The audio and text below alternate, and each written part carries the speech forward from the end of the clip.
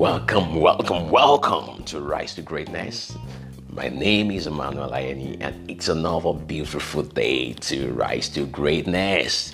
Today I'm going to be speaking to you about imperfection is individuality. This saying is popular and also true. We are all made differently, and what comes as flaws or differences most times can come with hidden opportunities. We need to always push through new boundaries, break limits, and hope for new frontiers. Sometimes this pushing through might be to break into a new circle, write a new book, or even create a new product or launch a new platform.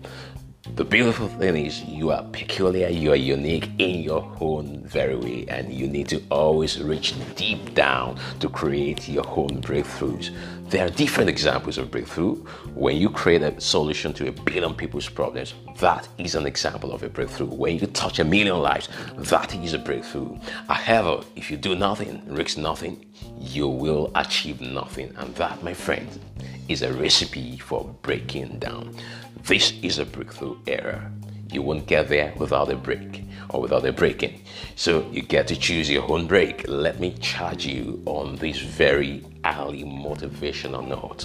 Breakthrough, break forth and break out, but never ever break down. Keep rising to greatness. If you found value, please do subscribe, like, and share this with friends. And watch out for my next piece. Bye for now.